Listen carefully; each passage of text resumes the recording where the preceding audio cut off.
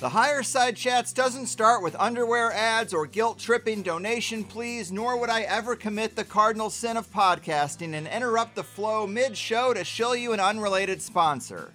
But the free first-hour episodes do have to start with a little PSA before we get into it to ever so quickly remind/inform listeners, both old/new, that you're about to get into what I'm sure is a great first hour of a high-level interview, but that means you're missing half the show. If you like what we do around here, get yourself a THC Plus membership and listen to the full 2-hour interviews as they were really designed to be and as I know you would enjoy them most. Give a little and actually get a little more in return of the thing you're actually engaging with. 5 episodes every month, plus forum access, community comments, downloads to all the closing cover songs, a plus show RSS feed to use with any private RSS feed supported app, and the occasional joint session bonus shows, which include the messages you might leave me about your own theories, experiences, or otherworldly encounters at thehighersidechats.com/voicemail. If you're not quite sure, if you just want to feel us out, or if you're only here for this particular episode, no worries. New first-time subscribers get a 7-day free trial when you sign up at thehighersidechats.com. Cancel anytime. Try it out, because it's so important to feed the things you want to grow and starve the things that gotta go. And with that said, let's get on with it already, huh?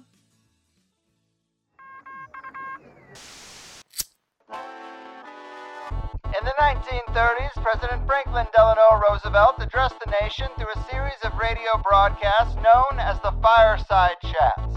His aim was to reassure the common man that our society would recover from its troubled times. Well, we're far from 1930, and I deal with a different kind of fire. For a new era of worldly frustration, we offer a fresh conversation. I'm Greg Carlwood, and these are the Higher Side Chats. It's a beautiful day in the neighborhood, Higher Side Chatters, doing the thing from sunny San Diego. I'm Greg Carlwood. And you don't have to look that hard at the planet's puppet masters to see a lot of strange activity that suggests their worldview has a spiritual dimension that seems quite a bit different from anything we're given on the ground floor. A constant veneration of Egyptian, Greek, and Babylonian gods and architecture, corporate logos, and special seals.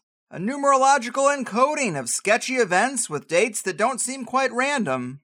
Backroom brotherhoods built on strange ritual they don't like to be asked about, and several other odd indications that a certain attention must be paid to unseen forces, and what seems to be a non-negotiable yet under-the-radar element of many things going on between the conventional lines. Call it a covert war in heaven, a spiritual battle played out on the material plane, or a demon pact for power, but it's certainly not the material atheism that we're expected to see as the one true intellectual ideology. And trying to unravel exactly what these secret beliefs are, or how to orient ourselves in all of this, gets even more difficult when everything is so corrupt, ancient symbols have been transmutated and inverted, gods renamed and repackaged, and old spiritual systems have been co-opted, captured, and Trojan horsed so many times, that truly untying this Gordian knot of good and evil is a task too complex for most people.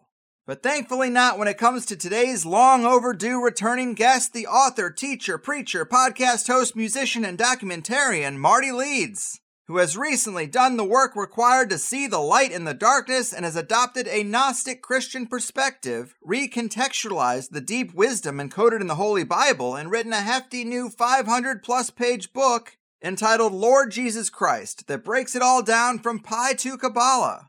This is his 4th time on THC, and we've discussed everything from Gematria and the numerical code of nature to the Flat Earth, Pizzagate, and Sandy Hook. And I'm sure today will be consistently controversial, so let's get into it. The mathemagical matrix decoder, Gematria guru, and Gnostic Gnosis seeker and preacher, praise be to he, Marty, my man. How the hell are you? Thanks for having me on. Good to talk to you again. Yes, absolutely. The world has changed so much since we did this last in 2017, but what are you going to do? Just a wee bit. Just a wee bit has changed. Are you navigating all that all right? Yeah, I mean, we moved from Hawaii. We were living off grid in Hawaii. And, as soon as the COVID-19 restrictions hit, my family's in Wisconsin. So we ended up leaving Hawaii. And now we're up north in Wisconsin. So it's been quite a change, but it's good. We're not complaining. We have peace and beauty and quietude. And one of the complaints, I guess, is that we don't have good internet signal. That's why I'm talking to you in a car right now. But we're not complaining about that because we're not getting bombarded by, 5G. So it's all good. Amen. Amen. Well, thanks for jumping through all the hoops to get us some good audio, and thanks for your time. I love you, man, but when I learned that your latest book was called Lord Jesus Christ and centers around a deep penetration of the Bible, well, it's not really my favorite subject, but hey, it's not a song about me, it's a song about you, and I want to do this because I like you, and I think we can weave a lot of other things that you've covered in and out of the overall thing we're doing here. But let's start with an overview of this book and this ideological pivot of yours, because you now refer to yourself as a Gnostic Christian. But I don't hear you talking about the demiurge and archons and breaking through our false reality or any of the stuff I hear most Gnostics focusing on. So I guess describe the book for us and elaborate on what Gnostic Christianity means to you, just to properly set the table, as they say. Well, the first thing is that's a big issue with Gnosis. It's actually one of the things I'm going to cover soon we do live streams every Sunday. So I'm going to cover that pretty soon. Exactly what is Gnosis? A lot of people get this misconstrued, really, is that Gnosis it's not like a religion or anything like that. Gnosis is basically experiential. Gnosis is, it's literally defined as a mystical insight, a religious, spiritual insight into the mysteries of the kingdom of heaven, if you will, right? Basically what it is essentially not listening to churches, not listening to organized faiths, not listening to so-called religious authorities, and seeking out the truth yourself and confirming it through not only external, but also internal means, right? Using the scientific method, in fact, is one of the things about Gnosis. So that's really what Gnosticism is all about. And that's what I teach. Most Gnostics you'll hear, or you'll hear most people refer to Gnostics as you just did, there's a demiurge and they believe matter's evil and stuff like that. And that's actually not really true at all. There are certain Gnostic sects that absolutely have believed that in the past, but just like there are many denominations of Christianity and many different beliefs in religion, the same thing goes for Gnosticism. One of the issues I think I've had is actually trying to clear the table with that, clear the slate with that, and give people a new look at what Gnosticism really is all about. Fair enough. Yeah, self-directed truth seeker, by that broad definition, I think that qualifies for pretty much anyone listening. I always liked the Gnostic angle, though, of an entity that is, I don't know necessarily evil, but is overseeing the material plane. And we have all these little distractions and these ways to get caught up in what we see and think that the material is real, and that there's kind of a graduation process to realize that there is more, a greater reality beyond the physical that we can break through. I like that concept overall, and I think it kind of applies even to your book. You're saying, look at the deeper meaning, the codes beneath the things you're looking at and what they truly mean and how they are the fingerprints of the divine and all that. So it's kind of adjacent. Well, I think, what I've learned over the years, when's the last time we spoke? 2017. It was a couple years before that we spoke. So, we've both been doing this a really, really long time, right? And, one of the things, the conclusions I've come to over the years is that every conspiracy road that if you take it to its very end will ultimately lead you into theology one way or another. In other words, that when you get to the heart of every conspiracy, at the end of the road of that conspiracy, it isn't about gaining money or that sort of stuff. It is literally about power, which is spiritual. It's a spiritual thing, These people are trying to take place of the true authority, which is the creator, and trying to make them their, the authority over us. That move in and of itself, which goes for every country right now, every freaking governor, essentially, right, that's going on, that's the move that all of these people at the World Economic Forum, the UN, and the global elites, blah, blah, blah, they're all doing. They're trying to make, in this sense, themselves God. So every conspiracy road that I went down, at the end of the day, that's where it ended. It was like, this is ultimately, if you're not having a spiritual conversation or a conversation about man's relationship to the creator, you're not going to get to the end of that conspiracy. Do you know what I'm saying? Yeah. I would agree with that. Definitely a lot of roads lead you to the spiritual, whether you're looking at the symbolism of corporate logos or the organizations some of these people seem affiliated with and the coded language in which they speak. Yeah, it certainly all leads to something of a spiritual nature. And elaborate on the book a little bit for us, because it is 500 plus pages. It's simply titled Lord Jesus Christ. What are people going to get when they go through this book and the 4 sections that you break it up into? Well, I mean, I'll say this. Take everything that you think you know about. I mean, essentially pulls the rug out from under modern Christianity is essentially what it does.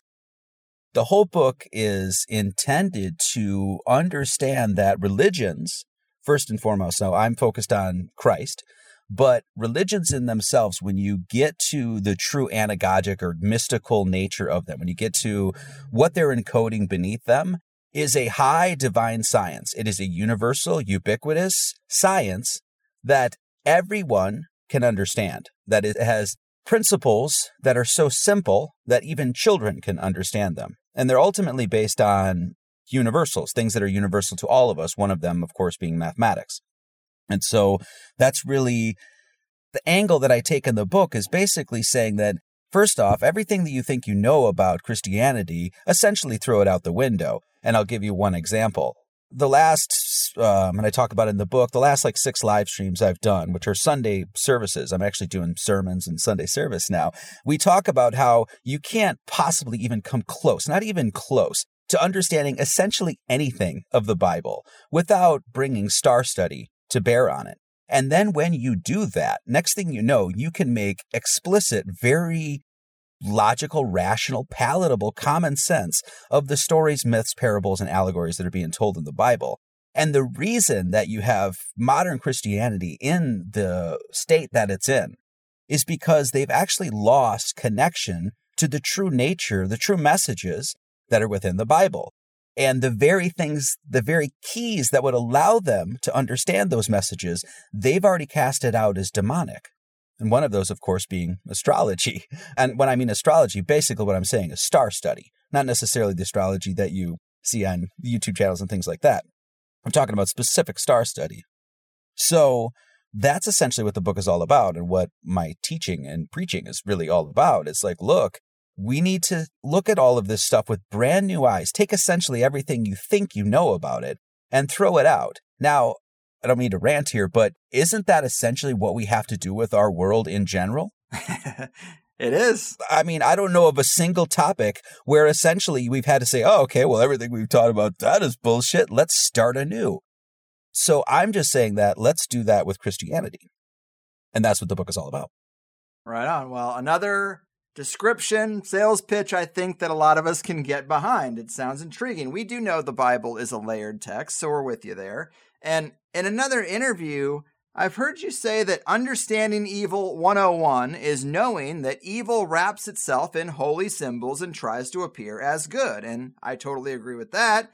And it's why I talk to so many different people with different takes. Some think the elite are reviving a Mithraic cult.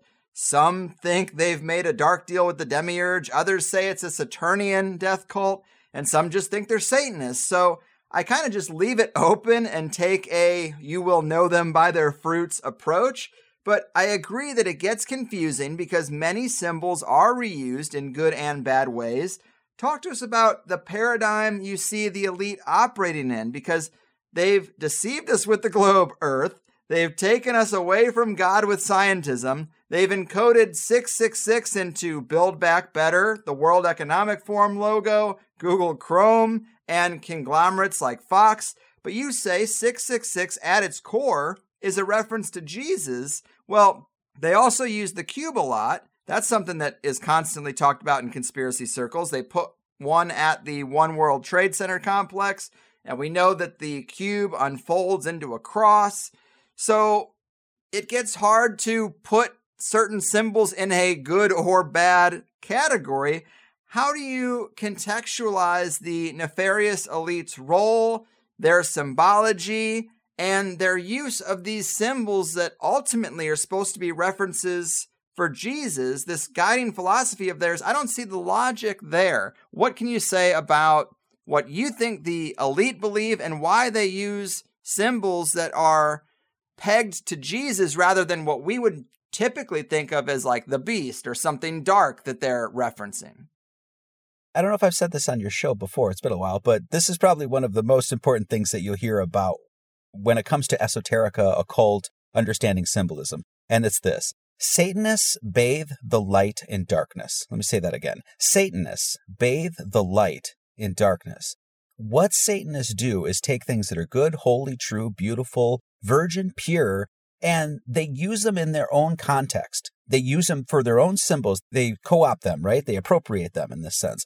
The reason they do this, it's a very specific reason they do this. And as soon as I say this, people that are actually awake will know exactly what I mean. They do this so you will never, ever go look at those symbols and try to understand what they actually mean. 666 is a perfect example, okay? 666 is a number that if you asked anybody and their brother, and as you just said, you see a lot of these corporations and stuff like that utilizing this. If you asked anybody and their brother, what does 666 mean? That's a number of the devil. It says it in Revelation 13:18, right? Okay, well, essentially what these scaremongers, fearmongers have done has played on that emotionalism. Okay, yeah, Revelation 13:18 absolutely does say, so, here's wisdom, let him that hath understanding count the number of the beast, is the number of man, and his number 603:6. We all know that, right? It's not a chapter later where it says in Revelation, I think it's 15, like 15:1, 2, 3 there, where it says that there were people that actually slayed the dragon. They actually conquered the devil and had control of his name, over his number, over his mark. And they were actually standing on the sea of glass and they were singing the harps of God.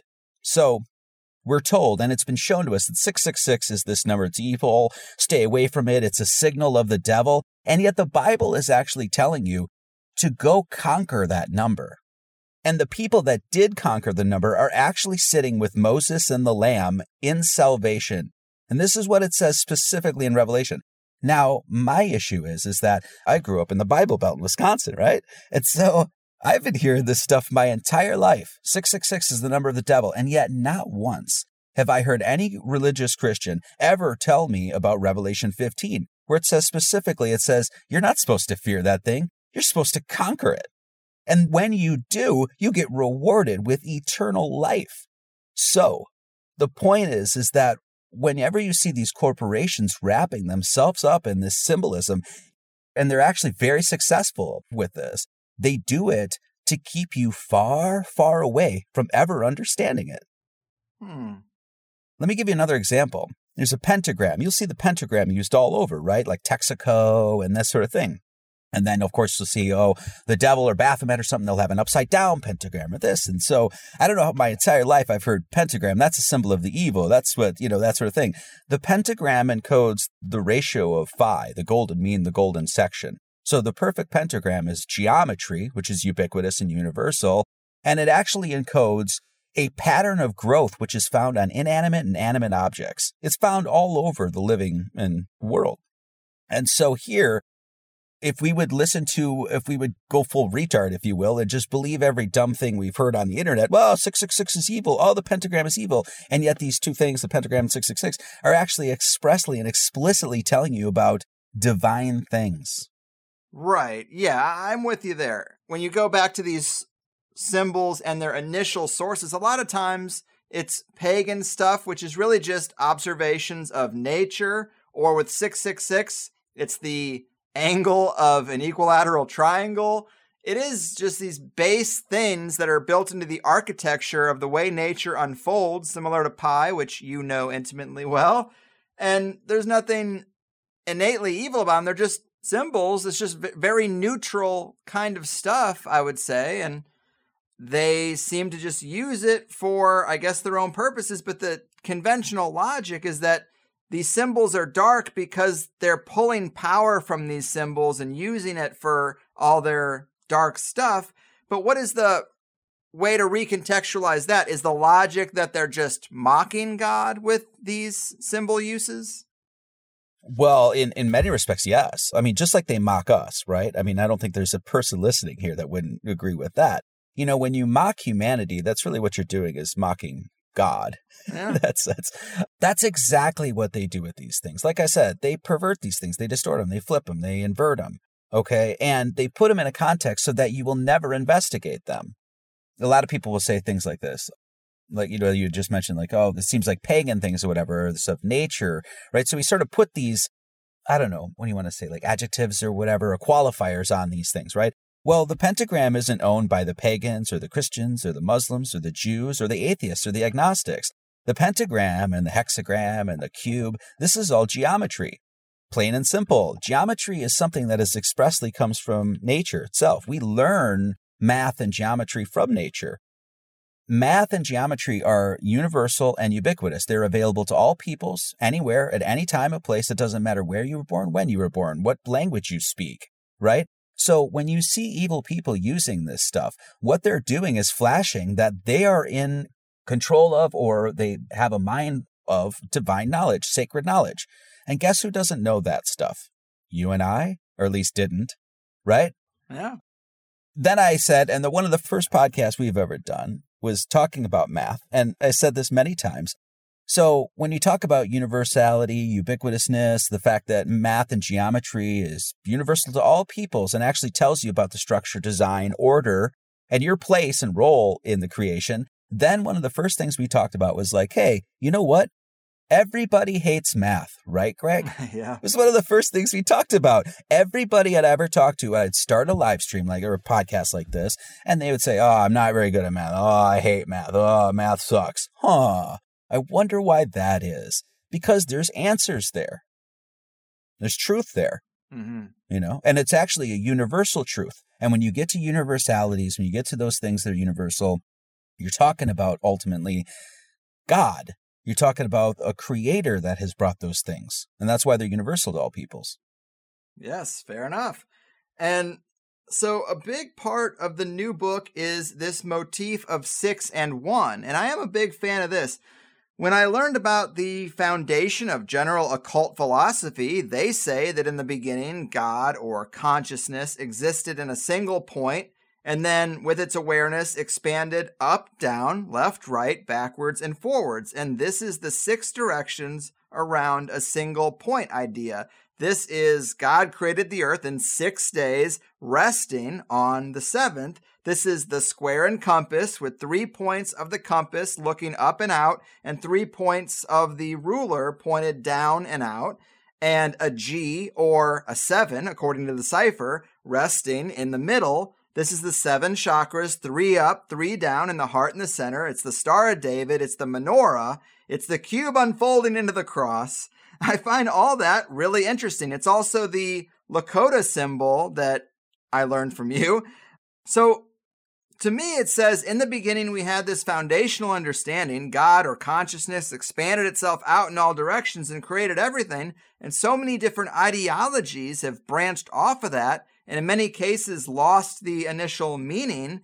Basically, the Bible and the occultists seem to have the same foundational ideas of how the material plane came to be. I mean, do you think that's fair to say? There is only one truth. There is only just the truth. So when people go to the truth, depending on who they are, when they were born, what language they speak, their cultural pretenses, all that sort of stuff. Let me say it like this. The number 7 is always the number 7. It's never going to change. It's always a prime. It always has its divisors of 1 and 7. If you add 1 through 7 and look at the triangulation of number 7, it's always going to equal 28. If you square the number 7, it will always equal 49, right? Now, when you look at the English word of 7, it's not the same as the French word. It's not the same as the Spanish word, right? But the number 7, the qualities, the attributes, how we experience it is absolutely the same. So one culture might say sieben, and another culture might say sept, and another culture might say 7, right? And you say, well, look, they're talking about different things. No, they're not. No, they're not. Okay? So what I'm trying to do is what I call, or what has been called, is look for the golden thread, the thing that connects all of these things. And that's essentially cutting through the veil or the garment or the, whatever, and getting to the core of it. Okay? And so that's really what this is all about. I don't even know if that was answering your question, but the 6 around 1 is once again it's a ubiquitous thing. It's in the cube. It's just something that's in the natural world. And then somebody will say, oh, it's the cube. Oh, that's the Satanists and things like that. And then I say, well, if you actually go to Revelation, this Revelation, I think it's 16:21, it says that God is a cube. The city of God, the holy city of light, if you will, is a cube. Its base is, it's 4 square, and its length and height and breadth are equal. That's a cube. So the interesting thing is, and that's 6 around 1, right? And so the interesting thing is when you talk to people, it's like, oh, the cube, that's all Satanism. That's all satanic. And then it's like, well, that's God in Revelation. Now, the funny thing is you'll hear Christians say that. And really, why is God a cube in Revelation? Because of just what you said. Up, down, left, right, forward, and reverse, and there's a resting place. And that resting place is in the center of you. And that is where God is. And this is the great occult, revelation in many respects. And people, once again, Christians hear occult and they're like, oh, evil, magic, Satanism. What is it? The glory of God is to conceal a thing, and the honor of kings is to search out a matter. I think it's Proverbs 25:2 or something like that. So the glory of God is to conceal a thing. And the honor of kings is to search out a matter. Accordingly, we're supposed to seek out the occult as Christians. Mm-hmm. Yeah, it's true. I guess I still wonder why such an emphasis on this text. I mean, I understand that it has some ingrained truths that are eternal, but it also has a lot of other stuff. And this book has been written and rewritten. It's had councils who determine what's allowed to go into it and what's not. It's been translated several times. And I know you've addressed this because you talk about valuing the underlying eternal truths and disregarding the histrionics of the whole thing, of this book written by men. Talk to us about how you really separate those two things out, because they seem very intertwined to me, unless we're talking about numbers and stuff specifically, but it seems really hard to unravel one from the other. Let me try to tackle it this way. I did something that is completely different than nearly everybody. My entire life, I've heard basically people say the same sort of thing, and I did something that was completely different. And I did this with the language, our own language, as well as other languages, but as well with the Holy Bible. And I didn't say, oh, well, this is the history of the Holy Bible, because as you know, I don't trust history at all. If I was to trust history, then I guess 19 hijackers and a dude took down those 3 towers, whatever it was, right? If I have to trust history, then I guess Kuf 19 and everything that they've told about us is true, because that's what's going to be written in the history books, right? If I have to believe history, then I have to believe all the lies they told us about World War II and World War I and Vietnam, right? History is the set of lies agreed upon, as we all know. So what I did is when I hear people say, oh, the Bible's been through this transition and this was added and this was taken out and there's these councils. In order for me to trust that history, I'd have to trust the history I've been told, which I've learned is bullshit. There's no way I can trust that history. So instead of doing that, and this was a long time ago that I did this, but instead of saying, okay, this is the history of the evolution of our alphabet, this is the history of the evolution of the Bible, I'm going to say, just to be honest, and everybody would have to say the same thing if they're actually honest with themselves. I have no idea.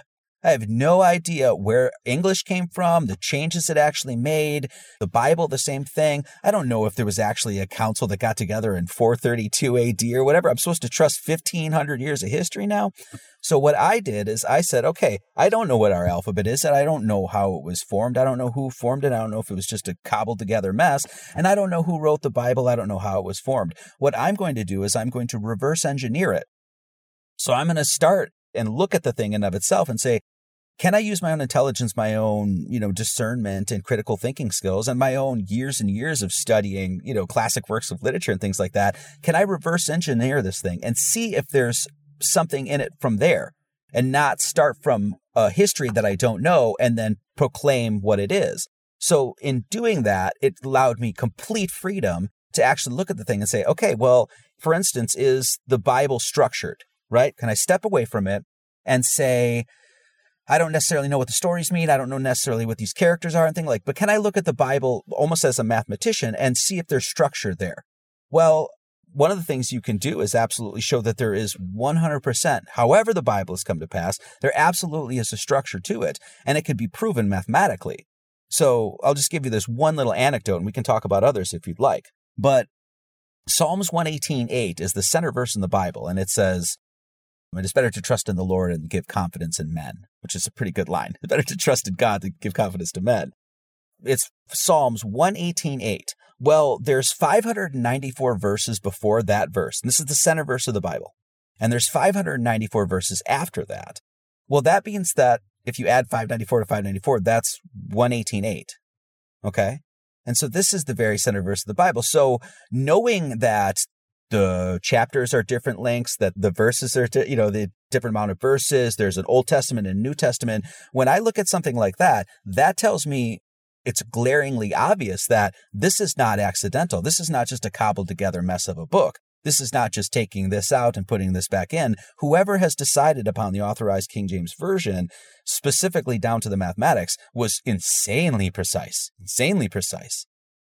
Like I said, there's a bunch of other anecdotes or whatever I could give, but that's just one of them. That tells you that not only the beginning to the end to the very middle was all set up, at least mathematically, to be perfect. Okay? Mm-hmm. So that's a little different take than I've seen anybody else do. Because I didn't say, I know what's happened to this thing. I know the history of this thing. I don't. But I can tell you 100% that it is absolutely encoded and it's perfect in its design. Mm-hmm. Well, that's a good argument, I would say, for sure.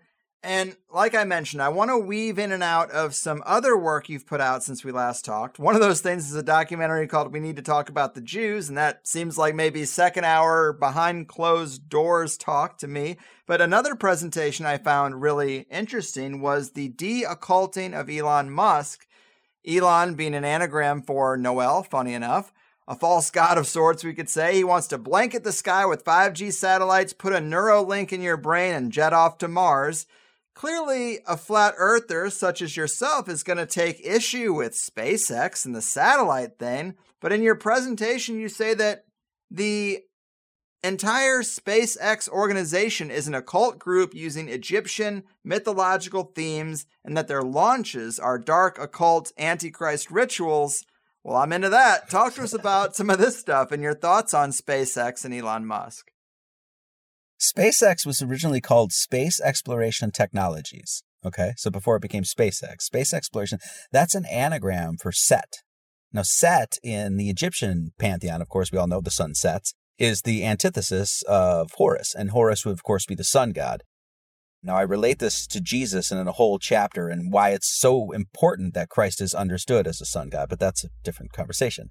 But, it's not like some big mystery that, JPL and NASA have had their fingers and their little toes in the occult, right? I mean, there's no question about that. You've probably had how many people have talked about that on your show. Well, Space Exploration Technologies is not some independent organization. It's like he was just this maverick, intelligent guy that just, made his way. No, this is all bullshit.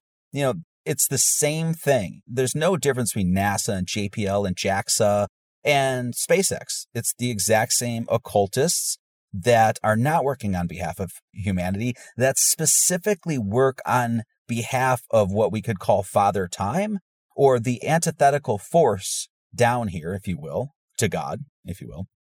And that's what Space Exploration Technologies is all about.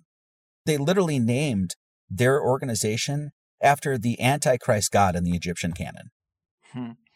Yes, I really loved that, and it goes a lot deeper because they use the Falcon rocket, Falcon being Horus. It takes a dragon space capsule, the dragon being Apep, which is an Egyptian serpent demon of chaos.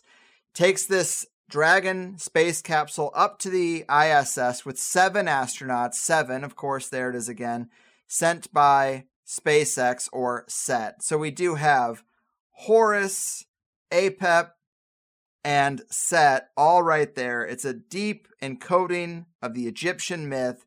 Now, my question is, why do this? Well, that gets to the biggest conspiracy of the world. Do you want to hear the biggest conspiracy of the world? You know I do. Of course you do, right? The biggest conspiracy of the world, in the world, is to convince man that he is anything but what he is. Basically, let me say it this way. The earth, there's teleology. It's purpose-driven. The earth was created for a purpose, in other words. Your life has a purpose. Your life has a meaning. There's a meaning to existence. There's a meaning for you to be here. You're on basically what earth is a rites of passage for souls to come down here to undergo the process to reunify with God. And if you look at the basic core of every religion, like true, whatever religion that's actually made its way, if you will, if you look at the core essence of every religion, that's what you'll find. At the core of every sort of spiritual practice and that sort of thing. It's this ultimate thing that you're on this quest. It's a rites of passage, and your whole quest is to reunify with God. And the people in power, the formidable they do everything in their power in every way, shape, or form, especially through the religions, especially through Christianity, by the way, to get you to think anything but that, to get your mind from understanding that you are a warrior on a great quest down here on Earth, and your journey is to get back home. This is the faking of space. This is why they screw with the cosmology. This is why they lie to you. This is why they don't teach you mathematics, so that you don't understand universals. This is why they mess with, once again, the cosmology, so you don't understand the universality of the star patterns, all of these sorts of things. So that's what these people, their whole goal is. They understand there's a God. They understand that man has a great purpose down here, that we are divine figures, that we have fallen from a great height and we are connected to that height. And they're going to work full-time, nonstop, 24/7 to keep you from understanding that. Yeah, I mean, this is kind of what I always say. It seems like Earth is some kind of soul school, and those seem to be the lessons that we're supposed to learn. But I still always ask that one more layer of why. It's like, why is that the quest to go through all this and reunify with God? Is that just because this is God's world and that's what he wanted to do, is play out this story from a billion different perspectives? Well, it's basically taught like this, that God lost himself so he could find himself again. Yeah, it seems like eternity and omnipotency can get quite boring. Yeah. So then you play the game. I mean, when you look at it that way, it's like, yeah, like you try to find a reason for why God made, it's the great conundrums in when you study like mysticism and even just philosophy, like why evil, what is the purpose of that? Why suffering? Why would God make that sort of thing? Then you realize when you go through this whole sort of process is that you need the trials, the tribulations, you need the roadblocks in life in order to, we do this anyway, right? In order to get anywhere in life, you have to screw up a lot, you have to fall, you have to falter, that sort of thing. And in essence, that's God's cosmology. It's like in this, we fell from a great height and he wants us to climb back up. And it's the beauty of life itself is the climbing up. Do you know what I'm saying? And this is why we love humanity, is when we see somebody overcome. It's like everybody loves the underdog in that sense, right? When we see somebody overcome, we're like, yeah, man, yeah, right? Because that's innate in all of us, is that spirit to overcome. And this is what these people do, is that they just spend their time making sure that that spirit dies. So we don't climb the great mountain, Yeah, yeah. And I'm wondering, this is totally off the reservation of where I plan to go with this conversation, but are you aware of like the hidden hand material, or this idea that certain elite have agreed to play this role, that they actually are in service to God, that they on a deep level know that that's what they're here to do, and they're making the sacrifice to play the character of the elite, and that sacrifice comes with a lot of karmic load. It comes with this reincarnation loop. That's what all the incest and family trees is about. This was a piece of material that popped up on a forum where somebody said, hey, I'm part of the Illuminati. I'm here to answer any questions you have. And it got really deep and dense, and it went on for a long time. And this is kind of the worldview they presented. What are your thoughts on that idea that the elite actually have a role in service to God, to be the pressure that helps us to rise above? I mean, I guess I don't know, because I'm such in that sense, I'm so analytical, and I would have to see proof of that. You know what I mean? I'd have to see proof of somebody just being like, yeah, this is what we do. Well, God is in all things, right? Yeah. Yeah. I would say this, that the people that are in power absolutely know who they work for. That's what I would say. They know exactly what they're doing. They know that they're working for themselves, which is against humanity. It's their own power, that sort of thing. And to peel the layer back a little bit, of the onion a little bit more and ask why. Well, I mean, you want the best for your children, don't you? Mm-hmm. So their best and your best are two very, very different things, aren't they? And so you could see why a civilization, a group, an elite group, a family, whatever, would try to do this over several generations. I mean, it makes perfect sense if you just put yourself in the shoes of a psychopath, that is, Yeah, that's true. I just hear people at that highest spiritual level, the real gurus, the ones who, would never eat meat or anything like that. They basically talk about, well, God is in everything. And so God is also the darkness. God created the darkness. There is nothing separate from God. So in that respect, they are just other points of light of the Godhead doing something different that from our perspective seems evil or wrong. I mean, I'm going to get myself in a lot of trouble if I go on, but there is a school of thought that says those kind of things. I understand where you're getting at now. Okay. So to answer that succinctly is that, yes, God is in everything and everyone. This is the unity of God. God cannot be separate, okay, in this sense. And that when you get to the heart of it, it's all about unity. And this is actually where mathematics comes in, but I don't want to go down that road right now. But this is why you're taught to love in Christianity, is right. You even love your enemy, because at the end of the day, the spark that's within that human being that enlivens them and actually makes them go is God. Now, what they do with that, they get the choice. And this is where this is at least biblically, this is the serpent in the garden. This is the Cain and Abel story. There's lots of things we can go into here. But ultimately, it's about your will and your choice and what you get to do with that. And this is where that whole, rites of passage kind of thing comes in, is that, God's making his list and he's checking it twice. He's going to find out if you're naughty or nice. Okay, this is actually the all-seeing eye of God. The all-seeing eye of God is seeing all things, and he's seeing how you're doing down here.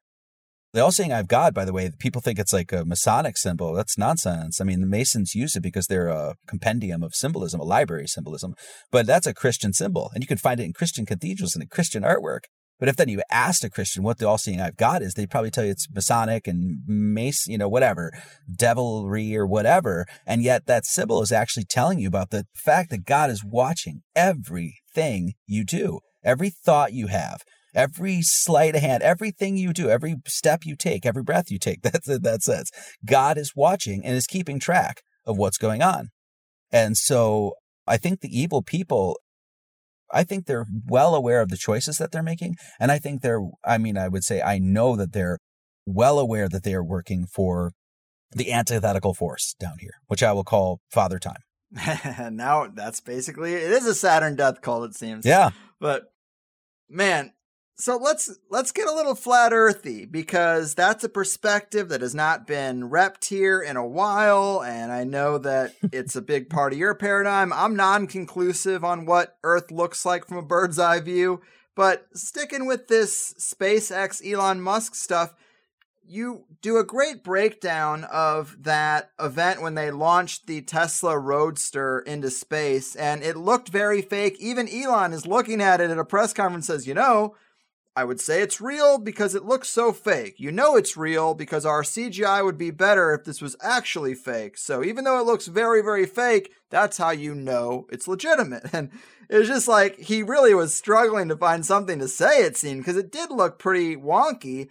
And you make great points that it all falls apart when you think about the details.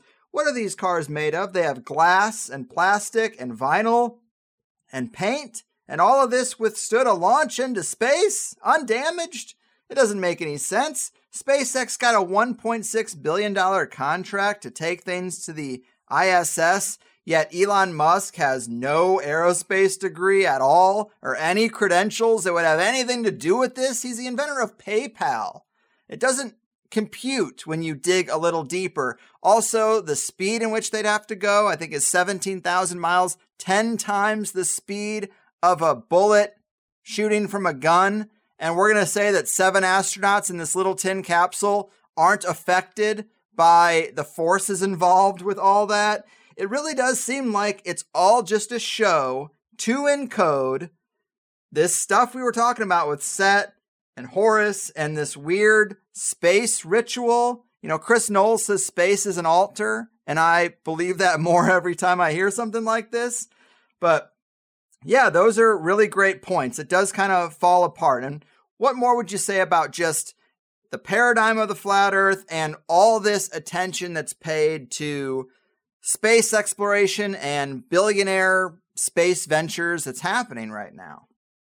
Well, they're trying to essentially, you can see what they're doing. I mean, say whatever you want to believe about the shape of the earth. At the end of the day, whatever, But when you see, like Elon Musk, like you were saying, launching a car up there with vinyl and glass, believe in space, don't believe in space, believe in flat earth, not. That's nonsense. Just use your head. It doesn't matter what you think about the cosmology of the earth. Why would you trust anything from that guy's mouth, right? I mean, here's another question. If you owned a space organization, Greg, would you not want to go to space? Of course. Wouldn't that be one of the first things that you'd want to do? So it's like hiring a plumber that's never plumbed anything or an electrician that's never electricked anything. You know what I'm saying? It's nonsense. It's absolutely crazy. And then you see right now what, as you were saying, the media is doing is pushing Bezos. Oh, yeah, the Blue Origin went to space, with William Shatner. They're trying to make space hip like they were in the 70s and 80s. And it worked in the 70s and 80s because we didn't have the technology and there wasn't a great awakening and all this other stuff. But they're trying to pull that now and it's just not working, And so, I don't know. Maybe it is working. I don't know. I haven't heard much because I'm in my own little circles, but I don't know. Most people do not view Jeff Bezos as a hero. No, not at all. I mean, I guess Babylon B, if they want to, stroke Elon's ego and have him on or anything like that. But then you like Babylon B, why don't you ask him about that car that's in space? Is it still floating around out there? How many miles does it have on it? Anyway. Yeah. And I would think about all the supposed satellites that are up there. And it's like, so you can just launch a car and not worry about it coming back down at random somewhere and drop it in the middle of New York City. Like, you can't prepare for these things if everything is moving and rotating at these astronomical speeds that we're told it is. So that doesn't really add up. And I guess I would ask you about like Jeff Bezos versus Elon Musk. Are these guys both just kind of in a WWF way pretending to be in opposition? Or do you think that they're doing various rituals and competing in a sense for more potency of said ritual? Or is it all just a show? Is there any real power in these actions they're taking that involve these manipulated or fake space launches? Well, the whole world's a stage, all the men and women merely players kind of thing. No, I mean, it's like, to me, it's like asking like, oh, do you think Clinton and Trump are enemies or something? It's like, do you really think that at this point? You know what I mean? Like, it's like you had Trump praising Clinton's during his presidency when he was telling people like, lock her up. Like, it's all a show, it's all theater when it comes down to that. So, it's a big club and we ain't in it. Let's just say that, right? And Bezos is in that club and Musk is in that club. If they weren't in that club, you wouldn't know of them. Right. I guess I'm just asking, is there any real power in what they're doing? Because it seems like a lot of effort. And is it just an effort made to mystify us and get us interested in space again?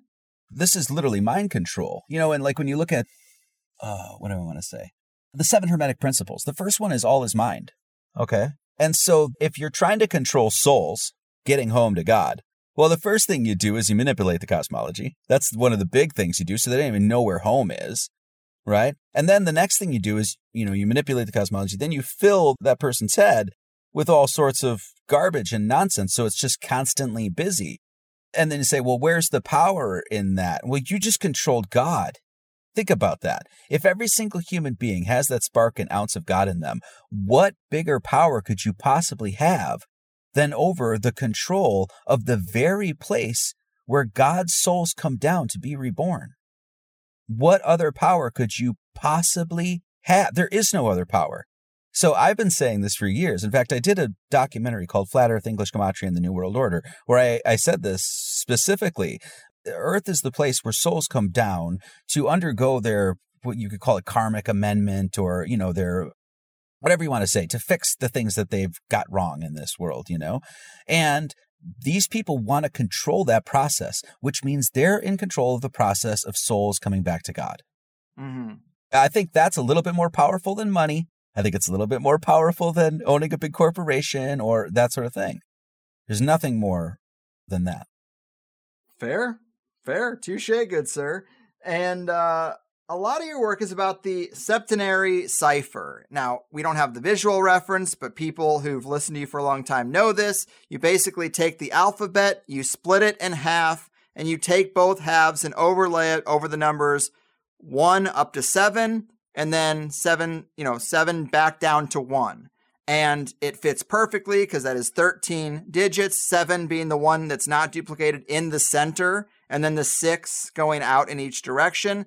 And It's been the crux of your work forever. It's peppered and layered throughout this book. So many things equate to certain numbers through English that it's just uncanny and clearly was done intentionally. It's part of the reason why you say Jesus is 666, because Jesus is 45666, and so you just drop the G, which is, again, the G, it comes back to that same, at least phonetically, the JE equaling 7, and then 666.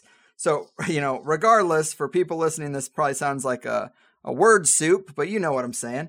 Well, space X in the cipher is 9, and then X is 3, so 93. Well, this is how Thelemites sign everything. So, yeah, like you mentioned, it seems like not much has changed since the Jack Parson days, because here again, we have an occult symbol baked right into SpaceX, and I find that interesting. Well, there's a whole section in the book, too, about basically where the cipher's encoded. Okay. And then, so I don't know how many pages it is, but to show that this doesn't just come from my mind, this isn't something I just made up. This literally, you can find the mathematics to literally create the septenary cipher all over. You can find it in the UN symbol. You can find it in the emblem of Israel. You can find it on the Ouija board. You can use dice to decode it. You can use the opening surah of the Quran. There's like all these things that you can use. The tetragrammaton, you can use your hands. You can use the phonetics of Jesus's name, Jesus Christ, et cetera, et cetera. So there's all these ways in which this stuff is encoded. And I guess this is what I mean by the elite or whatever have hijacked this information. They know it. They kind of keep it in plain sight and that sort of thing. And then what they do is they make sure that the people that would ever come to this, they make sure that you're never going to get there. Another example, go to a Christian and ask them, what does the Bible say about numerology? Well, I could guarantee you, because I've heard it my entire life, that's all the devil worshiping and stuff like that, right?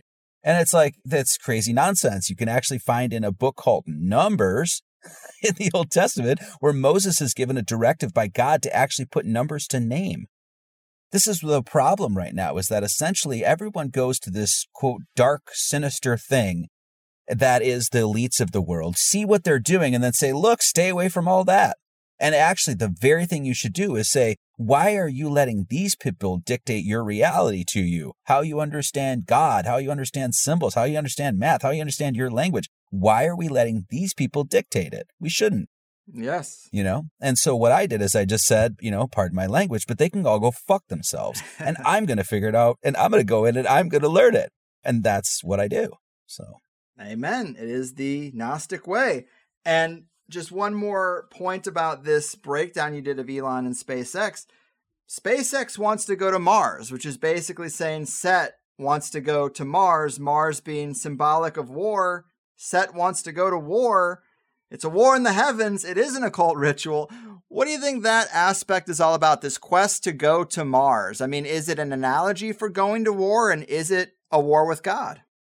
Well, very much an analogy. They're always at war with God, right? I mean, that's kind of their shtick, is they're always at war with God. So all of these rituals, all these things, all these charades and theater, that is all to, basically theater show in order to keep people locked in that mindset. Mm-hmm. Okay, to keep people locked into essentially, just like I said, so that they won't remember who they actually are. They won't actually know what they're doing here. They won't actually know the purpose of Earth. Okay, so then, like you were just saying, so you have the Antichrist, if you will, in the Egyptian canon, taking the APEP, which is the Serpent of Chaos, up to the International Space Station, and then he wants to go to the ruling, warring planet of Mars. It's like, if you've dipped your toes into any esoterica at all, this should be ringing your frickin' ears right now. Yes, it's all so weird. I also wanted to ask you about Freemasons, another thorny one, but I see the argument that the organization originally was about the pursuit of knowledge and the preservation of the mysteries when people were being killed for that kind of stuff, but it seems like it's been corrupted today or over time. Of course, a lot of flat earthers consider the Freemasons to be the deceivers who perpetuated the globe model, and I know that you made a video about this called Stop Blaming the Freemasons, the Royal Society and the Flat Earth. Can you break that down for us? Who's really responsible for the deception here, and what would you say to move the target over to its proper place for people who have latched on to this idea that Freemasons did this? Well, to answer your question first and foremost, like, I'm not a Mason, so there's that. But I've studied Masonry heavily for 12 years now and things like that. So when you hear the argument of like, oh, Masonry has been corrupted, I make this argument. Look at our world. What hasn't been corrupted? Like, you can't go to the doctor. You can't send your children to school. They're not teaching education. So government's been corrupted. Everything in our world seems to have this corruption. And I think it's more of a sign of the times, if you will. And I've talked about this before, that I think that we are in a certain age or eon, if you will, and that's shifting. But Masonry, flat earthers, lots of people blame Masons for lots of things. Pretty much all the world's conspiracies is the Masons. And so I did a video and I was like, well, actually, if you look at what the Royal Society has to say, the Royal Society, everyone's blaming the Masons for everything, but the Royal Society have come out and just absolutely told you that they're behind it. They were the first organization that spent money to send a rocket, the Russians. They were the people that sent people down to visit Antarctica. They pushed Darwinian theory of evolution and all the stuff that's backed by that. They're, of course, the Royal Society is today pushing COVID-19 and all this other stuff. So meanwhile, while everybody's like saying, oh, well, because, Buzz Aldrin was a Mason, it's all the Masons. Right. Well, there's been 600 people that have been to space, and the vast majority of those people are not Masonic. And then the Masons, they'll actually tell you that they're Masons. So I just kind of, once again, just poked a thorn into the side of truth seekers everywhere. And I was like, look, you're barking up the wrong tree. You could let go. And the Royal Society, which is heavily funded, all these people that are connected to it that have been super sketchy and shady over the years, they've come out and tell you that they're behind it. They had the funding. They pushed out the research.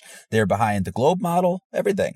And so I made that video and it didn't get well received because people just don't want to be challenged when it comes to that stuff. I don't know. I guess that's what I'm here to do. So, well, I was going to bring up the Masonic ritual of the moon landing and that kind of stuff. It's kind of intertwined. Apparently they did that up there. And I guess to me, it's not really an either or. It's like, couldn't the Royal Society and the Freemasons be in conjunction trying to deceive a wider group of people? Couldn't one have been co-opted by the other? Or couldn't certain people who have certain allegiances get involved with another organization and then rise to its top ranks and then steer that organization in a different way? I just see so many interlocking gears to the big machine that I don't try to identify one source anymore, but I think, yeah, we should throw some shade at the Royal Society. I'm not against that. Well, yeah, and I mean, there's a difference too, because Masonry is a different thing than the Royal Society too, because the Royal Society is the actual organization. It's like a centralized sort of organization, where yes. Freemasonry is like Christians. Like, you can meet one and they're like, let me say this, I've met lots and lots of Masons over the years, right? Casually, and then because of what it is I do and stuff like that. And some of them are way into the mysteries. There's people that I got a good friend. I mean, his bookshelf is huge, right?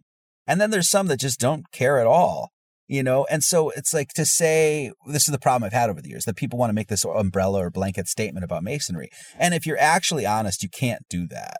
You just can't, because there's so many different people involved in that sort of thing.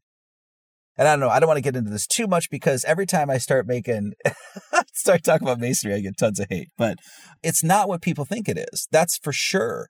I know that for a fact, that what people think the Masonry is this organization, they all get together and this is what every lodge does, and they all stroke the goat and they sacrifice children. That is crazy conspiracy nonsense. It isn't to say that there aren't some Masons of higher levels or whatever that have been morally compromised or whatever. Of course. But I take huge issue with people throwing the entire shade at Masonry just because it isn't what people think it is. That's for sure. Well, that I agree with, but I guess I would take issue with the identification of Masons and having different interests, because, yeah, they're lower level Masons. I mean, there's all kinds of people that have not graduated to these higher levels of a hierarchical structure, and some people might not even be invited to. If you don't show the ineptitude or you don't show the interest in the symbols, then sure, keep it a guy's drinking club and go drink down at the hall, But for the people who get chosen, it seems, they go up to higher levels, and who knows at that highest level what they're really talking about. I don't claim to know. I don't say they're kissing goats' assholes and that kind of stuff, but I don't know. I can't say that they're a force for good or evil. I mean, knowledge sometimes corrupts people in that Lord of the Rings kind of way.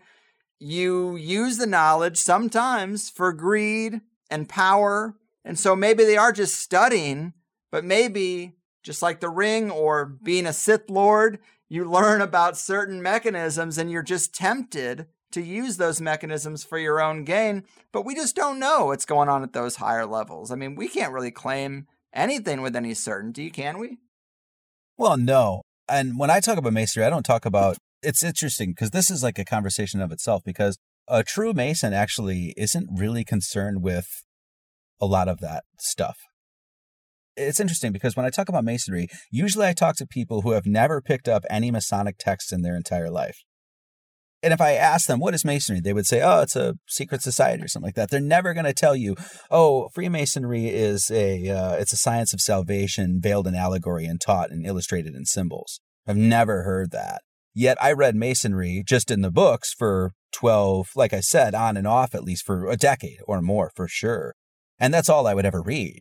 That's all I would ever read. I mean, there's just the glory of God, embracing humanity, helping your fellow man out, being charitable. You know, you do the right thing, whether anybody's watching or not. It's all of these things. And then not only that, when you read Masonry, is that they thrust you headfirst into the mysteries, what's understood as the mysteries. And the mysteries is essentially just the mysteries of being human.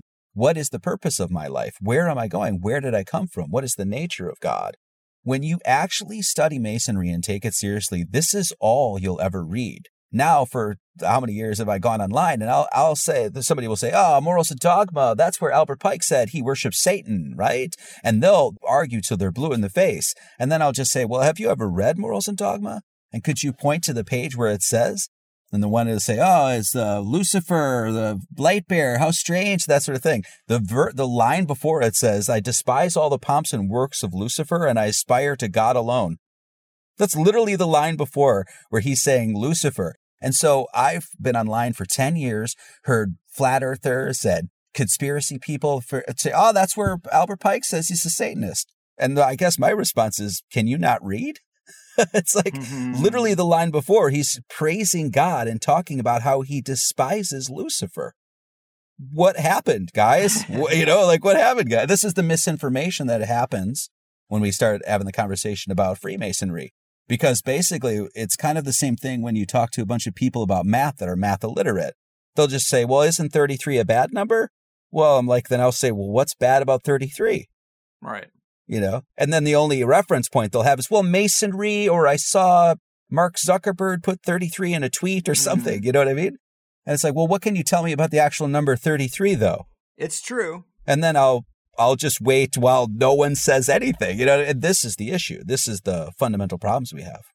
It's true. And on one hand, I totally agree with what you're saying. On another hand, I think about what you said in the beginning, that analyzing evil 101 is that it wraps itself in good. So to cite charitable works of Freemasonic organizations, public-facing stuff, and then have the secret stuff we aren't allowed to know about, well, it makes me a little skeptical. But can I stop you a second? Third rail to all this, sure. I was just going to say, this is actually one of the things I talk about with Masonry, is that Masonry, this is one of the things that the evil people actually do. They'll blame it on the Masons. We'll blame everything on the Masons. It's the guys down at the lodge. They have the secret meetings and the secret handshakes. Blame it all on them. And it's worked. And there's actual a thing in Masonry where it's a long-held tradition by Masons that talk about this. It's called riding the goat. And it's a euphemism of Satan worship down at the lodge. And it's a joke. It's a total joke because they can never convince somebody who's already convinced that they're all devil worshipers that that's not what's going on down at the lodge. Right? And so, what happens is and maybe we'll talk about this in part 2 of this, if you want to listen, but it's one of the things that a certain group of people have actually written about, that they're going to blame it on the Masons, that there's a certain tribe or group of people in a certain document called the Protocols that specifically say they're going to blame the Masons. Specifically say it. And then I point that out and I'm like, well, they'll come and say, well, Masonry is Judaism, Judaism is Masonry. It's like, oh, okay. Well, did you hear that from a rabbi? So, I mean, yeah, I hear what you're saying. I just think it's so intertwined that I'm not confident, but I'm open to any perspective. But I did want to throw this out there in terms of a detail, because you cite in one of your videos an excerpt from The All-Seeing Eye, which was written by Manly P. Hall, written in 1923. And he had this to say about vaccination. In fact, the section is called The Crime of Vaccination. And he says, how much longer will people have to pay to have smallpox is the problem confronting a large number of people. They send their children to public school and are forced to allow a pedigree concept to pump smallpox into them under the refined heading of vaccination. It has been proven conclusively that a great train of ills in body and in spirit follow after vaccination. Many vaccinated people have succumbed to smallpox, while many exposed to it have not taken it in, although unvaccinated. The karmic debt for vaccination is twofold. First, of our bodies, which we deliberately defile with smallpox serum and vaccine. Secondly, to the animal who undergoes great suffering and is itself given smallpox, in order that from the ulcers a drop of vaccine may be extracted and pumped into us. He goes on to say smallpox is not a problem if you have good hygiene and a clean diet and all that. So he doesn't seem like a deceiver to me, at least on this particular issue. But can you elaborate at all on the part where he says it has been proven conclusively that a great train of ills in body and in spirit follow after vaccination? What spiritual ills is he talking about there? go ask anybody in the streets of Canada right now. Right? I guess there's a few things to say about that. First and foremost, when you look at the history of mystics and the occultists, right? Like Manly Palmer Hall was an occultist, clearly, mystic. In every sense of the word, he'd be construed as a Gnostic, okay? Then you look at guys like, who's the other guy? The guy that did the Waldorf schools. Rudolf Steiner, excuse me. Yeah, Rudolf Steiner, if you look at what he says about vaccination, once again, there's a guy that spoke openly about Masonry, about how he actually lauded Masonry, how amazing Masonry was, several lectures on it. Rudolf Steiner was totally against vaccination. 100%, just like Manly Palmer Hall, 100% against vaccination. Manly Palmer Hall and Rudolf Steiner, in every sense of the word, would fit the term of a Gnostic, of a mystic, of an esotericist. Well, what's one of the things that Gnostics do? They don't trust the churches. They don't trust churches. They don't trust religious authorities.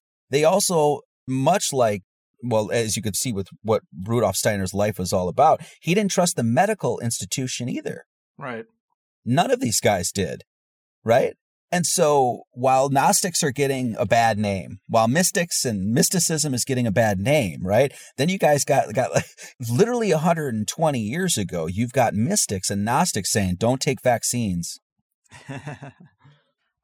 We are going to have to wrap this up eventually. And before we do, I wanted to make sure we talked about this other thing you sent me, the unanimous redeclaration of We the People, which you described as a rewrite of the Declaration of Independence. You say that it has been used as a legit legal passport of status that has already been used as an identification to fly stateside. Very interesting. A real immunity passport, so to speak. But elaborate on this and why you thought it was important to make. Well, it's important to make because our God-given rights are being taken away from us, right? I mean, that's really what's happening in this sort of like, I don't want to say great awakening or whatever, that really the knowledge of the inherent rights of the human being are coming back because they've been taken away, right? And so one of the things that we have happening in this country right now is, well, I mean, they're pushing, of course, in certain places, the vaccine passports in New York. And of course, they're going to try to get away with that in Hawaii and all this other stuff. And that is all done. And the only way they can get away with it is because people don't know their inherent God-given rights. Okay. And it's something that's really being revisited now because people recognize that the Constitution doesn't give us rights. As everybody knows, the Constitution is there to protect the rights that we were given by our Creator. And this is writ large in the opening of the Declaration of Independence, where it says that we were given unalienable rights by nature and nature's God. And of course, it's the first, enumerated Bill of Rights, where it says, we have the right of religion, free speech, that sort of thing. And so the whole purpose of writing it was to say, well, number one, we need a redeclaration in this country of our inherent freedoms. Because that's what's happening right now, is that all of those rights and freedoms are getting whittled away by laws and mandates and that sort of thing. And my take was like, we need to wipe all of that clean and get right back to the source, right? And that would be, of course, the founding documents. So I was like, okay, well, we need a Declaration of Independence. So I took the original Declaration of Independence and I essentially rewrote it for our time. And I listed like 22 grievances and that sort of thing. And then there's a place at the end that you can sign it that basically says, this isn't like some overthrow of the government. It's saying we want our government back. We want people that are actually going to uphold our rights. And so that was the Declaration. So I rewrote the Declaration of Independence and I included it with the original the Declaration of Independence, the Bill of Rights, and the Constitution. Okay. And then I made it into a passport size book. And you can actually go down, get your picture taken just like you would in a passport. And it's actually a legal affidavit of status. And so the whole point would be to get this document out, and that, if it ever took, you can use it as legal documentation right now. But if it ever got viral or something like that, it could literally be the answer to, all right, no more driver's license, no more passports, none of this. I have to go to the government to get my identification so that the government knows who I am. This is actually legal documentation as an affidavit of status that you can go to like a bank or whatever, a notary, get signed, put your picture in there, and it will actually work as identification in an airport. And so I haven't flown, but when I went to the Flattoberfest, I had a person there that actually bought it and used it to fly. They actually got there and back using the documentation that I created. And so he thanked me a ton for it. So just to let everybody know, this isn't just some document that I just chat out or anything like that. It's actual legal documentation that says exactly who you are, that you're a living, breathing, flesh and blood spirit of God, and that you're not owned by any corporation or entity, that you have human rights. They are rights that you will always retain. They will never be taken away. You sign that, and that's legal documentation. And so the whole point was to basically, because they were pushing these passports, I was like, no, let's push back. You want a vaccine passport? We're going to give you an immunity passport, and it's going to be literal, legal. And so that's the whole impetus behind the thing. Well, cheers to that. Very creative. And I like to hear that it's worked. Plus, Flattoberfest. I mean, talk about branding. That's a good one. I like it. And man, I certainly am intrigued by a lot of the work you do. There's clearly a spiritual dimension to this tug of war we have with the elite, and it should be highlighted and examined from many different perspectives. In terms of what you have going on, you seem to, like I said, rebranded your entire online presence from Marty Leeds 33 to the Gnostic Church and Academy of Lord Jesus Christ. And you're doing sermons every Sunday. Talk to us about this and your plans going forward as we're tying a bow around all this crazy stuff we've talked about. It's kind of like I said, I've been doing conspiracy kind of stuff, even though it was always based in spirituality, that was always the foundation. But I've been doing this conspiracy stuff for the longest time. And I just kind of realized that it's like I said, at the end of the day, when you get down to it, it's like it all leads to theology. And so I almost got, I don't want to say burned out on conspiracy stuff or anything like that, but I just realized that talking about this stuff and informing people of this stuff, even though it wasn't going to gain a big audience, I knew that, right? It was way more important. Because they were things that were universal. You could get people to actually understand and read the Bible, understand what you're reading. You could teach them about the human body, your relationship to God, why you're here. All of that stuff seems so much more important than wondering what Klaus fucking Schwab was doing. You know what I'm saying? And so that's why I've just focused on the church and teaching this stuff, because I don't really know anybody else that's doing it. And so that's my focus now. Cool. Well, do what feels right, I guess. The old Satanist motto. I guess they had one thing right. Well, go ahead. I will say one thing. I mean, if you show up, I only basically do about an hour and 10 minutes every Sunday, but I can guarantee you will never see anything like it. That's my promise to you, that you will come away from that hour and you will absolutely know something that you didn't before, and that you will learn something. And that's my goal. So there you go. Now that's a sales pitch. There you go. Awesome. Well, hey, it was just great to talk to you again, man. You are an OG around here, a kindred spirit, I would say, and I wish you well on the Gnostic Church. Any other links or info to give folks before we call it in? No, just GnosticAcademy.org, and I appreciate it. I thank you, man. Hallelujah, people. That is how we do it. The great and powerful Marty Leeds. Now a THC episode score of 4 and 5 years ago since we last did this. But Marty is an OG, a kindred spirit, and he's always applied his talents to a wide range of conspiratorial and truth-seeking topics without fear. His gematria work has always been great, pointing out the ratios and divine proportion in our bodies and in nature. There's always been some God stuff in that part of his work, but it felt more non-denominational. Though to dive in as hard as he did with Pizzagate, with Flat Earth, and the Jewish elite, and Sandy Hook, I mean, to this day, people tell me that my interview with Wolfgang Halbig was one of my best. Someone even used the phrase that I cemented myself in history with that one. Well, it only happened because Marty made his documentary and then helped me get the interview, so kudos to him, and it was great to talk to him again and help him promote his latest thing. I don't have to tell longtime listeners that this isn't really my thing, but I can still comb through the book and pull out enough that sticks out as interesting, and that's what I tried to do. And I know there's plenty of Christians in the audience, so hopefully you found something to enjoy as well.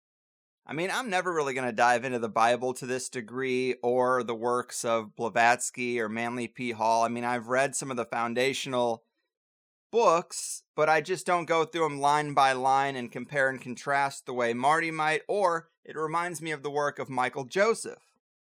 I think they're both similar in how they've tried to attack this kind of material and really study it and parse through it in an objective fashion. And then I think it's also interesting that they both kind of came away as born-again Christians, let's say. Or maybe born for the first time, but Christians. They both kind of came away feeling confident that the Christian perspective was the one that they wanted to adopt. And that's interesting. But Marty's doing his thing. He seems very happy and fulfilled in a time when people are struggling to find things they're passionate about. And that's great. His overarching point about evil wrapping itself in light is well taken. Symbols and applications of them are always so inverted and altered. It's hard to get anything straight, like the pentagram. I don't see that as an evil symbol. I see it as a portal. What you call into the portal, that's your business. But it's like a metaphysical tunnel or a bridge. It's just as neutral as a park trail, if you ask me. But it's considered evil today because authorities want a monopoly on using that portal. They don't want you to access that kind of stuff, and they want to be the liaison to your entire spiritual world. So even today, anyone who's associated with that symbol is demonized. The Kabbalistic tree of life seems similar. It's just a map of reality. It's neutral, but I guess it can be used and explored in various different ways that can go a little dark. But if darkness is a part of our world, then it's going to have a place on the map. Now, I'm not so sure about the 666 thing. Maybe he's right. It does work in the Cipher, and if you're working off the Cipher as the true key to unravel all this, then sure. But when I look at how Build Back Better and the World Economic Forum and the Chrome browser and the Bill Gates patent all contain 666, and the Mark of the Beast language sounds a lot like a digital chip, maybe that's more evil wrapping itself in the light, but I'm not getting near it. I mean, even the Monster Energy drink logo, the 3 claw marks are really 6 in Hebrew, and I always felt like that was pretty interesting because the thing is called Monster, which is pretty close to demon, and it is not good for you, and it's probably the most demonic drink we have in our society. But I like that Marty is looking for the codes and the eternal meaning and saying that he doesn't trust the history of the Bible. I like that mission, but it seems hard for me to dismiss the history of it, but at the same time put value in the characters, like Jesus. You know, you have these conversations and there will be examples. Well, Jesus says in Mark 3:14, this, that, and the other. And it's like, well, we're talking about very specific sentences now. I just don't know. And you guys didn't know me in high school or college, but I was such a cocky, loudmouthed atheist when these topics would come up that when that worldview was pulled down for me and I was embarrassed by my prior self and how thoroughly I wrapped myself in that identity, it taught me not to get too attached to any one position and avoid any and all labels. So I just try to stay pretty neutral on all this kind of stuff now, and I'm thankful for that because I guess it works really well for someone sitting in the host chair on a podcast like this. If you were to ask me about my spiritual beliefs, I would have to say that you just try to do more good than bad in the world, align yourself with truth, and be your best self. And if there's a final judgment that says, oh, sorry, you misinterpreted the symbols, or you should have been baptized, well, that's dumb. Any God or judgment that doesn't account for how twisted up everything is at this point in the timeline and have grace for people in this mess, then do what you will with me. To take it deeper, I would expect judgment to be more of a self-directed experience. We tend to anthropomorphize everything. In fact, I think the idea of God is an anthropomorphized representation of consciousness. But in your life review, you'll know if you've done enough. It will be something so deep in your soul that it's not like you and the judger could ever disagree. It's not going to be open to interpretation. It will be a bio-spiritual measure of if you lived in the light or if you were coasting. That's sort of my take on that aspect of it, but this is dense and thorough work that he's done with the book, and it is something that Marty has always been consistently impressive with, the level of detail he gets into when he applies himself to something. It's inspiring. But of course, my favorite parts today were talking about the de-occulting of SpaceX, Space K Ultra, we might say. Flat Earth is not my position, but I'm attracted to the paradigm that the Capstone Cabal have gone to such lengths to hide God that they inverted the whole model and invented heliocentrism and all that. It's a bold position, and I see the logic in it, and I have a good time hearing people make that case. So we weaved in and out of trying to talk about Marty's next big thing, along with dipping into the side threads that I liked most when it comes to the work he's done lately. And then we did the Jew thing. People have been saying I'm a shill and a coward because I won't talk about the Jewish thing, but honestly, it's in the archive. We have talked about it. The Talpiot program show was important. Whitney Webb shows get into it. And in the second hour today, Marty let it rip. His documentary does not mince words. And I don't think it's hateful to say, hey, you guys have this ideology that says you're superior and we're all trash, and maybe that should be discussed.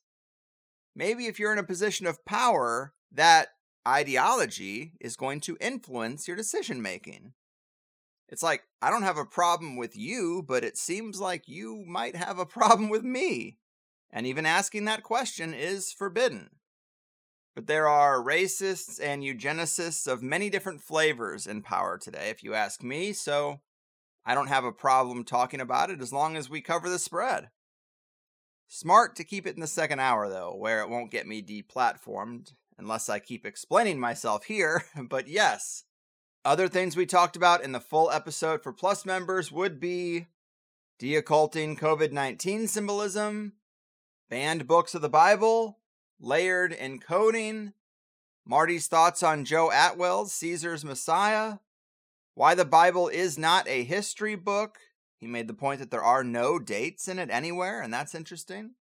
We talked about the Bible-Kabbalah overlap, 153 fish, as I mentioned, why we need to talk about the Jews, the Freedom Convoy, and the redeclaration of We the People. Crazy that I finally got to talk about the Freedom Convoy with a few guests in this one and in the next one, but by the time these episodes air, the whole thing is over. But we do have some brutal images from the crackdown, and those images speak volumes about Trudeau and his foot soldiers, and so we do have that. And to me, those images help the perception out there, and they do change minds. But we'll get more into that next time. In higher side news, not much to report this week, just trying to stay caught up. Looks like I got a good number of voicemails, so a joint session should be happening in the next couple of weeks. But let's look at the calendar at highersidemeetups.com. Tomorrow, February 24th, is the combined No Agenda THC meetup in Colorado Springs. I like it. Why have two small parties when you can have one big one, right? I copied their meetup calendar idea, and now we're having joint meetups, so I hope they don't mind. Of course, this is all listener-directed. And March is really filling up. We got 9 meetups across these here United States already. Well, 8 and 1 in the UK. But sticking with the most immediate, March 2nd, Pacifica, California, and Seattle, Washington. If you're in those areas, join in on the fun. And if you're not, make your own event, throw it on the calendar, and I'll promote it. Again, big thanks to Marty. Glad to hear he's doing well. These times can weigh heavy on a person, and he's found something he loves doing. Pop in for a Sunday sermon if you think you might be into it, and I hope it goes well for him. I'm getting out of here. I've done my part. Your move, Christ Concealers, Space K Ultra Secret Keepers, and Darkness Wrapped in Light. Your fucking move. This is important, hear what I said. I'm trying to tell you, it's not paranoia, not in my head. It's just the hard truth. Knocked on your door while I still can, to ask you a question, 'cause I know your head is still in the sand. Don't be sheep to your slaughter for the rest of your life. Oppressed, but you're getting woke. You say you don't want to be stressed until the day you die. Tough luck, my friend. Did you get the memo? Can't you see that we're so screwed? Don't you know we're our kung food? Can't you just admit we're screwed? I'm gonna tell you this anyway. It's a scary dark world, scarier every day. Scary dark world, no matter what you say. Scary dark world, don't think we'll be okay. Can't you see that we're so screwed?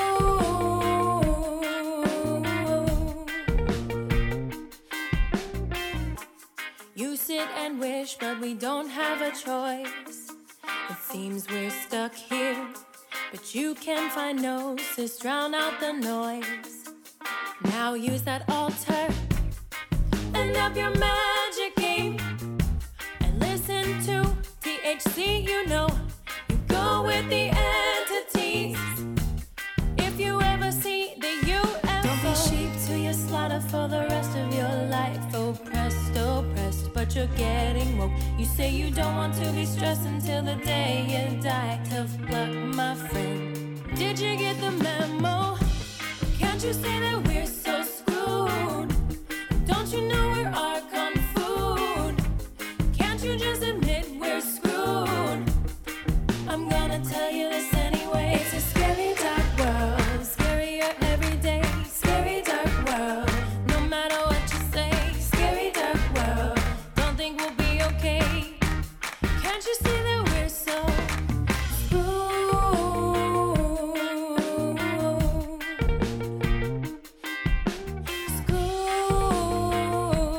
yeah.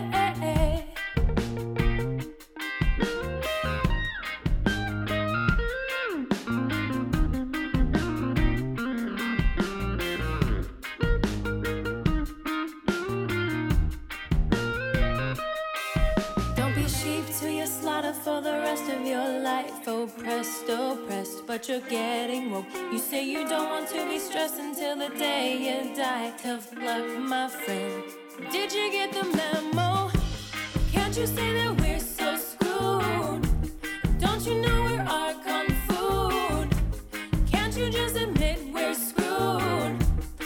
I'm gonna tell you this anyway. It's a scary dark world, scarier every day. Scary dark world, no matter what you say. Scary dark world, don't think we'll be okay. Can't you see that we're so